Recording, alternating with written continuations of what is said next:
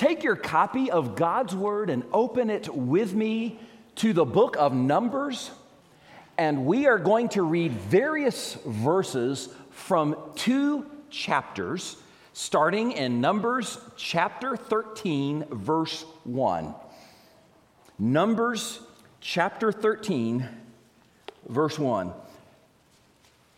There are times in our lives when God calls us to go forward in faith.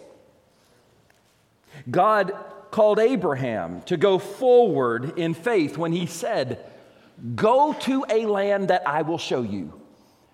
The disciples were called to go forward in faith when Jesus said, "Follow me, and I will make you fishers of men."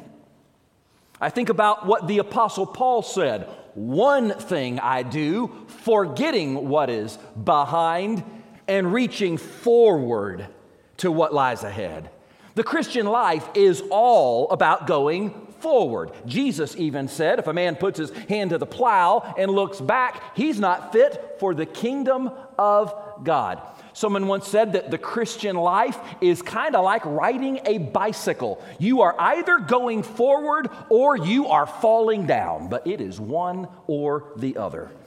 Well, in our passage this morning, God calls Israel to go forward in faith. At the end of Numbers chapter 12, God has brought them out of Egypt. God has led them through the wilderness, and now they are on the verge of the promised land. They are right there. And in Numbers chapter 13, God says, it's time. It's time to enter in. God calls them to have faith and go forward. Unfortunately, they did not do so at that time. And this story that we're going to read this morning becomes the prime example of unbelief in all of the Bible. So much so that over and over again, the different biblical writers look back to this story and they refer to it as the rebellion. Well, this morning I want to talk to you about this topic, forward in faith. I believe that God may be saying to some of us this morning, it's time to go forward in faith. Maybe for some of you, that means going forward and placing your faith in Jesus Christ as Savior and Lord of your life for the very first time. Maybe for others, going forward means having faith and simply doing something that you know God has called you to do. I cannot help but think when I look at our church that perhaps we are entering a season in which God is telling us collectively to go forward in faith. When that moment comes, we're going to see in the story there are some lessons that we can learn from Israel and from Israel's mistakes. There are some things that we should remember. First of all, I want you to notice there's a promise for us to claim. There's a promise for us to claim. Look at chapter 13 and verse 1. And the Lord spoke to Moses, saying, "Send men to spy out the land of Canaan, which I am giving to the children of Israel. From each tribe of their fathers you shall send a man, every one a leader among them." In Deuteronomy chapter 1, the Bible tells us that the people wanted to send spies into the land. And so here we see God is granting their request. God told Moses to send 12 spies into the promised land, one man per tribe, and these 12 men were leaders among leaders. But God did not send them to come back with an opinion. God sent them to come back with a strategy. It was not their job to decide if it could be done. It was their job to plan how it would be done. And I want you to notice what God said, the land of Canaan, which I am giving them. God did not say, which I will give you. No, it's theirs. They simply have to believe. In the following verses, we're given the names of these 12 leaders. Moses gave them instructions, and then he sent them out. For 40 days, the Bible tells us, they traveled all over Canaan, about 500 miles total. They took notes, they brought back some of the fruits, and then they gave their report. Look at verse 26. Now they departed and came back to Moses and Aaron and all the congregation of the children of Israel in the wilderness of Paran at Kadesh. They brought back word to them and to all the congregation and showed them the fruit of the land. And they told him and said, we went to the land where you sent us. It truly flows with milk and honey, and this is its fruit. Just like God said, the land was fertile. Just like God said, the land was fruitful, and it was theirs. But they have to decide. There are only two options. Will they enter in, or will they stay where they are? Will they have faith, or will they be paralyzed by unbelief? I want you to think about all the things that God had already done for them at this point. He delivered them from Egypt. He miraculously provided for them. He defended them. He led them to this land. God did all of that, but there was one thing that God would not do. He would not force them to take it. He would not force them to enter in. And God won't force us either. Now, Israel was told to go to the promised land. We are told, go and make disciples. God promised Israel victory. He promises us that His word will not return void. And just like Israel, we've got to decide, will we go forward in faith and do what God has told us to do? There are those times in our lives where we have to decide that we're going to claim God's promises and then live our lives accordingly. And please understand, I'm not talking about positive thinking. Positive thinking, just for the sake of being positive, is foolish. And I'm certainly not talking about this thing called name it and claim it, where you name anything you decide that you want and claim it whether or not it lines up with God's word. I'm not talking about those things. I am talking about choosing to believe the promises of God and then base your life upon them. Because Jesus promised us and said, I will build my church. Paul said the gospel is the power of God unto salvation. Jesus said this good news will be preached to all peoples. Listen, this mission that God has given to us, it cannot fail. We have also been promised victory. The only question is whether or not we are going to be a part of it. That is the question. And when God tells us to go forward in faith, there's a promise that we have to claim. But I also want you to notice there's a perspective we have to choose. There's a perspective we have to choose. Look at chapter 13, verse 28. The spies are continuing their report, and they said, nevertheless, the people who dwell in the land are strong. The cities are fortified and very large. Moreover, we saw the descendants of Anak there. The Amalekites dwell in the land of the south. The Hittites, the Jebusites, and the Amorites dwell in the mountains, and the Canaanites dwell by the sea and along the banks of the Jordan. The spies were giving their report, and sure enough, it was everything God said it would be. Praise the Lord. And then we get to verse 28. And we come to that word. Some of them said, or someone said, nevertheless. One of the saddest, most tragic words that you will find in all of the Bible. You know, there are churches that have died because someone stood up and said, nevertheless. Oh, we know what God tells us. We know what we're supposed to do. Nevertheless. Well, there were two reports from two groups of people among those spies that went into the land. There was the majority report that was given by 10 of the spies, and there was the minority report that was given by 2 of the spies. The majority report said, the land is strong, the cities are fortified, the enemies are bigger and mighty. Rest assured, whenever God tells his people to go forward in faith, there will always be someone who will offer a reason why it cannot be done.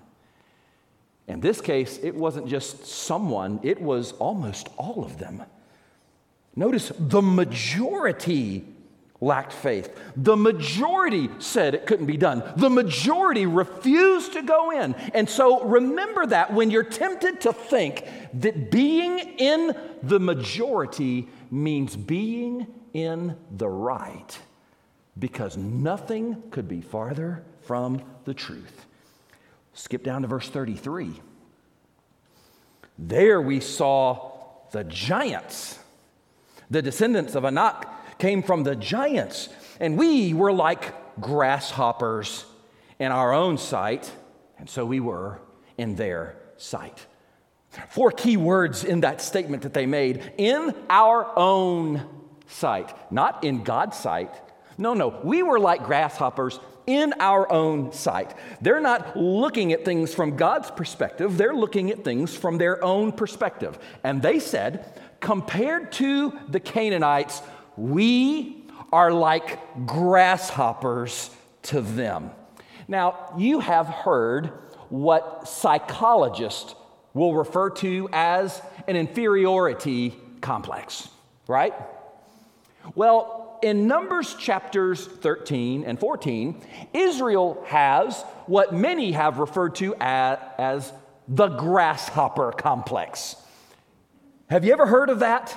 They have the grasshopper complex. Well, what is that? That is when you choose to focus on your problems instead of God's power. And you choose to focus on your needs instead of God's provision. And to the person who has a grasshopper complex, that person always thinks that they are a grasshopper compared to whatever assignment God gives them or whatever obstacle might be before them. And the grasshopper complex will keep a believer from developing. The grasshopper complex will keep a church from growing. You know what happens when somebody has the grasshopper complex? It is contagious. It spreads. It grows. The Bible tells us in Numbers 14, the people cried all night long. And then they started to complain about Moses and Aaron. Well, nothing new there. Then they started to blame God for the situation. And then they had an idea. Look at chapter 14, verse 4. So they said to one another, let us select a leader and return to Egypt. These knuckleheads want to go back to Egypt? Let me ask you, what do they think is going to happen? What do they think their reception is going to be? Is Pharaoh going to roll out the red carpet for them and say, hey guys, welcome back. We sure did miss you around here. This is absolutely ridiculous. But that's what the grasshopper complex will do to a person. On the other hand, you know what Isaiah said about grasshoppers? Listen to what Isaiah said in Isaiah chapter 40, verse 22. Speaking of God, Isaiah said, "It is He who sits above the circle of the earth, and its inhabitants are like grasshoppers." When you feel like a grasshopper, in light of whatever God has called you to do, can I just remind you, the greatest and the biggest giants in your life are grasshoppers compared to God, and that's kind of being generous to grasshoppers. Well, I said that 10 of the spies gave the majority report, but 2 godly men, Joshua and Caleb, they gave the minority report. In chapter 13, verse 30, then Caleb quieted the people before Moses and said, "Let us go up at once and take possession, for we are well able to overcome it." Then in chapter 14, verse 8, "If the Lord delights in us, then He will bring us into this land and give it to us, a land which flows with milk and honey. Only do not rebel against the Lord, nor fear the people of the land, for they are our bread. Their protection has departed from them, and the Lord is with us. Do not fear them." What a difference! We are able. The Lord delights in us. They have lost their protection. The Lord is with us. I love what they said in verse 9. They are our bread. In other words, we're going to eat those guys for lunch. I like that. These 2 men, Joshua and Caleb, they have decided that they're going to believe that God can do in the future what God has already done in the past. They've decided that the same God who parted the Red Sea and drowned Pharaoh's army is able to protect them and give them victory over the armies of Canaan. These 2 men said, the God who brought us this far is not going to abandon us now. Now, these 2 groups of people, they visited the same land. They walked the same roads. They went to the same cities. They saw the same things. They brought back the same fruit. What was the difference between them? The difference was perspective. Some of them, the majority, chose to focus on the giants, but the minority chose to focus on God. You know, every person here will inevitably have to choose which perspective you are going to adopt. I ask you this morning, church, which is it going to be? Which perspective will you choose? Which will be yours? When God says it's time to go forward in faith, there's a promise for us to claim. There's a perspective we have to choose. But then there's something else I want you to notice. When that time comes, there are consequences we can expect. There are consequences we can expect. There are a lot of details in this story that I don't have time to talk about, but the Bible says that the Israelites would have stoned Joshua and Caleb to death if God had not intervened when He did. And in the following verses, God tested Moses. He offered to destroy Israel and start all over with him. But God already knew what Moses' response would be. God already knew how Moses would begin to pray for the people, as he had done many times before. And I want you to notice just a part of the prayer that Moses prayed for Israel and how God answered his prayer. In chapter 14, look at verse 19. "Pardon the iniquity of this people, I pray, according to the greatness of your mercy." just as you have forgiven this people from Egypt even until now. And here's God's answer. Then the Lord said, I have pardoned according to your word.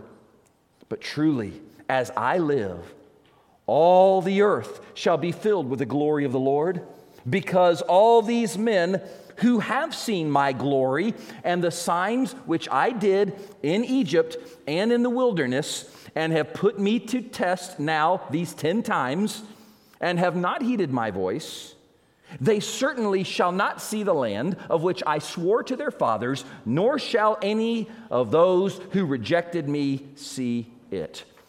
Yes, God forgave the people. He forgave them. And they did not stop being God's people because of this failure. But God did not and would not wipe out the consequences of their unbelief. And I want you to notice something God said in verse 22. God said that they tested him 10 times. Well, they certainly tested God when they complained against Moses and Aaron. They tested God when they worshiped a golden calf. They tested God how many times, it says? 10 times. That's interesting. How many plagues were there in Egypt? There were how many? 10 plagues in Egypt. Now, I don't think that's a coincidence. I don't think that's an accident. With every one of those plagues, God was not only delivering his people from Egypt, but God was also building up their faith. And every time they tested God, they tested him one time per plague. Every time they tested God, they were tearing down that faith. And finally, God said, enough. God decreed in the following verses that they would wander for 40 years. God said they're going to wander for 40 years because 1 year for every day the spies were in the land. That's 1 year of desert for every day of doubt. And I want you to think with me for just a moment about all of the great things and all of the exciting things that happened, which Israel was able to be a part of in the year prior to Numbers 13 and 14. All the things they got to see: the plagues, the Exodus, the parting of the Red Sea, how God's glory appeared, the fire, the cloud, the way they were able to literally hear God's voice, the manna, the water from the rock. It's just chapter after chapter after chapter with one story after another of all of these exciting things that God had done in the year before. Now let me ask you this. What happened in the 40 years after this? There's a few incidents that are mentioned in Scripture. We'll look at some of them in weeks to come. But what happened in the next 40 years? More or less, nothing. Do you realize what happened? The most exciting time of their lives was followed by the most uneventful and the most boring time of their lives. They wanted safety, and so God gave them what they wanted: safety and boredom in abundance. You see, God is very patient, and God is very forgiving. But don't think God won't do with us what God did with Israel. Because God already has a plan. God already knows what He wants to do in Homestead and in Miami-Dade County, how He wants to fill this place with the gospel, how He wants to fill this place with the knowledge of His glory. But if First Baptist Church of Homestead says, you know what? It's too dangerous. There are too many risks. Maybe we better play it safe. God will allow it. He will allow us to wander. God will say, that's okay. I'll move my hand of blessing somewhere else. Or I'll just wait and raise up another generation. But I'll tell you what God won't do. He will not stop what He has already purposed to do because God does not need us. And so I'm going to ask you a hard-hitting question this morning. Church, is that what you want? Is that what you want? Don't you want to experience God's blessings and filling and power to the max? Or do you really want to spend your life coasting, watching Netflix, and playing Fortnite? Folks, I'd rather trust God and have to fight some giants than wander in the wilderness and do nothing. Most of the Israelites missed out. But there were two men who did not. There were two men who would get to see the land. Verse 30 says, except for Caleb, the son of Jephunneh, and Joshua, the son of Nun, you shall by no means enter the land which I swore I would make you dwell in.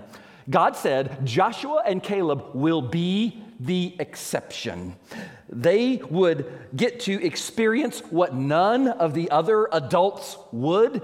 They would get to experience the riches of the land. No one else would walk its hills. No one else would taste its wine. But there's a lesson here that we can learn from these two men. If no one else around you has faith, you can have faith. If everyone else around you misses out on what God is doing, you don't have to miss out. If no one else obeys, you can obey. And if everyone else decides we're not going forward, you still can. There are consequences we can expect, positive or negative, depending on what we choose. But then there's one more thing I want you to see in this passage, and that is an opportunity we must seize. An opportunity we must seize. Chapter 14, verse 40. And they rose early in the morning and went up to the top of the mountain, saying, here we are, and we will go up to the place which the Lord has promised, for we have sinned. The next morning they got up and they said, Moses, you're right. We're wrong. We sinned. We've decided that now we're going to go into the promised land. Well, amen. It sounds like they repented, right? No. What? How do we know? Because they're still disobeying God. That's how we know. When God told them to go in, they stayed out. When God told them to turn back, they went in. Do you understand that disobedience is disobedience no matter whether you're going north, south, east, or west? It doesn't matter what direction you're going, folks. If you're disobeying, you're disobeying. And by the way, the fact that they were willing to go in on the second day proves that they could have gone in the first day. Moses warned them not to, but once again, they didn't listen. Look at verse 45.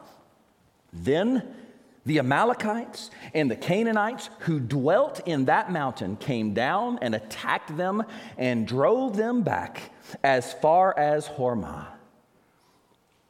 Wonder why God would not allow them to go into the promised land this time. Maybe it's because they weren't going into the promised land because they trusted God. They went in this time because they didn't like the consequences of their actions. But God did not go with them, and a battle which the day before they certainly would have won, this time they lost. Again, there's an application for us.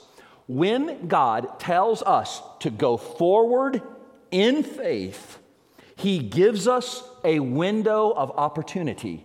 He gives us a window of time in which to respond. And if we do not respond in that time, our time is up. Some of you may be there right now. This is your moment. This is that time. This is that window of opportunity in your life. Maybe for some of you, God's giving you a window of opportunity to come to Christ and be saved, but that window will not last forever. Maybe right now God's giving you a window of opportunity to do something that He's called you to do. That window will not last forever. Listen, it is limited. This generation of Israelites was not able to enter the promised land, but you know what? God raised up another one. And I don't think it's a coincidence that the man who led that next generation into the promised land was one of those two godly spies, a man by the name of Joshua. But did you know, in the chapter before, we're told that Joshua was actually not his birth name. Did you know that? Joshua was the name Moses gave him. Why did Moses give him this name? Because Joshua means God saves. You see, God gave Israel a Joshua to lead them into the promised land. And 2,000 years ago, God gave us a Joshua. In fact, Jesus' name is literally the same name, just in a different language. God gave us a Joshua. He sent Jesus, who died on the cross for our sins and who rose again on the third day, so that whoever would believe upon Him and receive Him and confess Him as Lord, Jesus would lead them into the promised land of salvation and eternal life. Like Israel, God will not force you to go in against your will. But there's this window of time. There's this window of opportunity. And God is inviting you, He's inviting us to go forward and place our faith in Him today. You join me as we pray.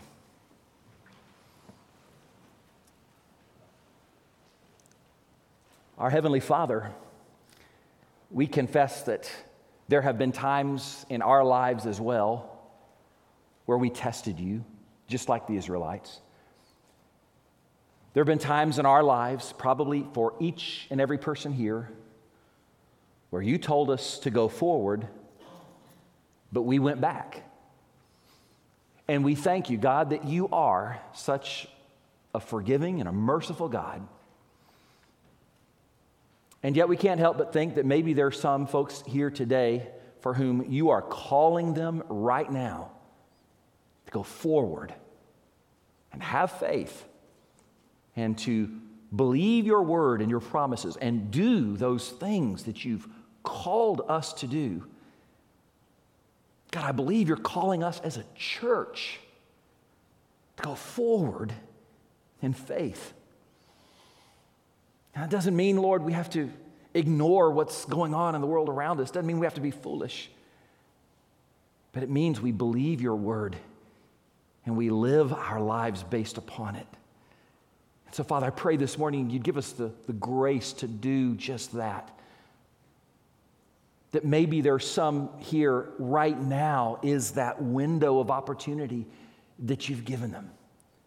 And so, God, how I pray that they would respond in faith and say, Lord, I'll go wherever you lead. I'll do whatever you called me to do. Whatever giants might be in the way, I'll just trust you to take care of them. God, I pray that would be the attitude of every man, woman, boy, and girl at First Baptist Church of Homestead. I pray for those who right now, this is their window of opportunity to be saved. If they died right now, they would spend eternity separated from you in a devil's hell. God, how I pray for that person right now, that they would see their sin, that they would understand that we have all sinned and fallen short of your glory, that we are guilty, but Jesus was innocent, and he died for us and for our sins. He exchanged his innocence for our guilt when he died on the cross. God, how I pray that this would be that day that by faith they go forward and say, I will follow Christ as Savior and Lord of my life today. Father, would you help all of us to know how to apply what we've heard to our lives? God, I realize that there might be a unique application for this message for every single person here. So help us to have ears to hear what you're saying to us, what you want us to do as we go forward in faith and follow you. Wherever you lead, we'll go. Thank you, God, for this time. We pray in Jesus' name.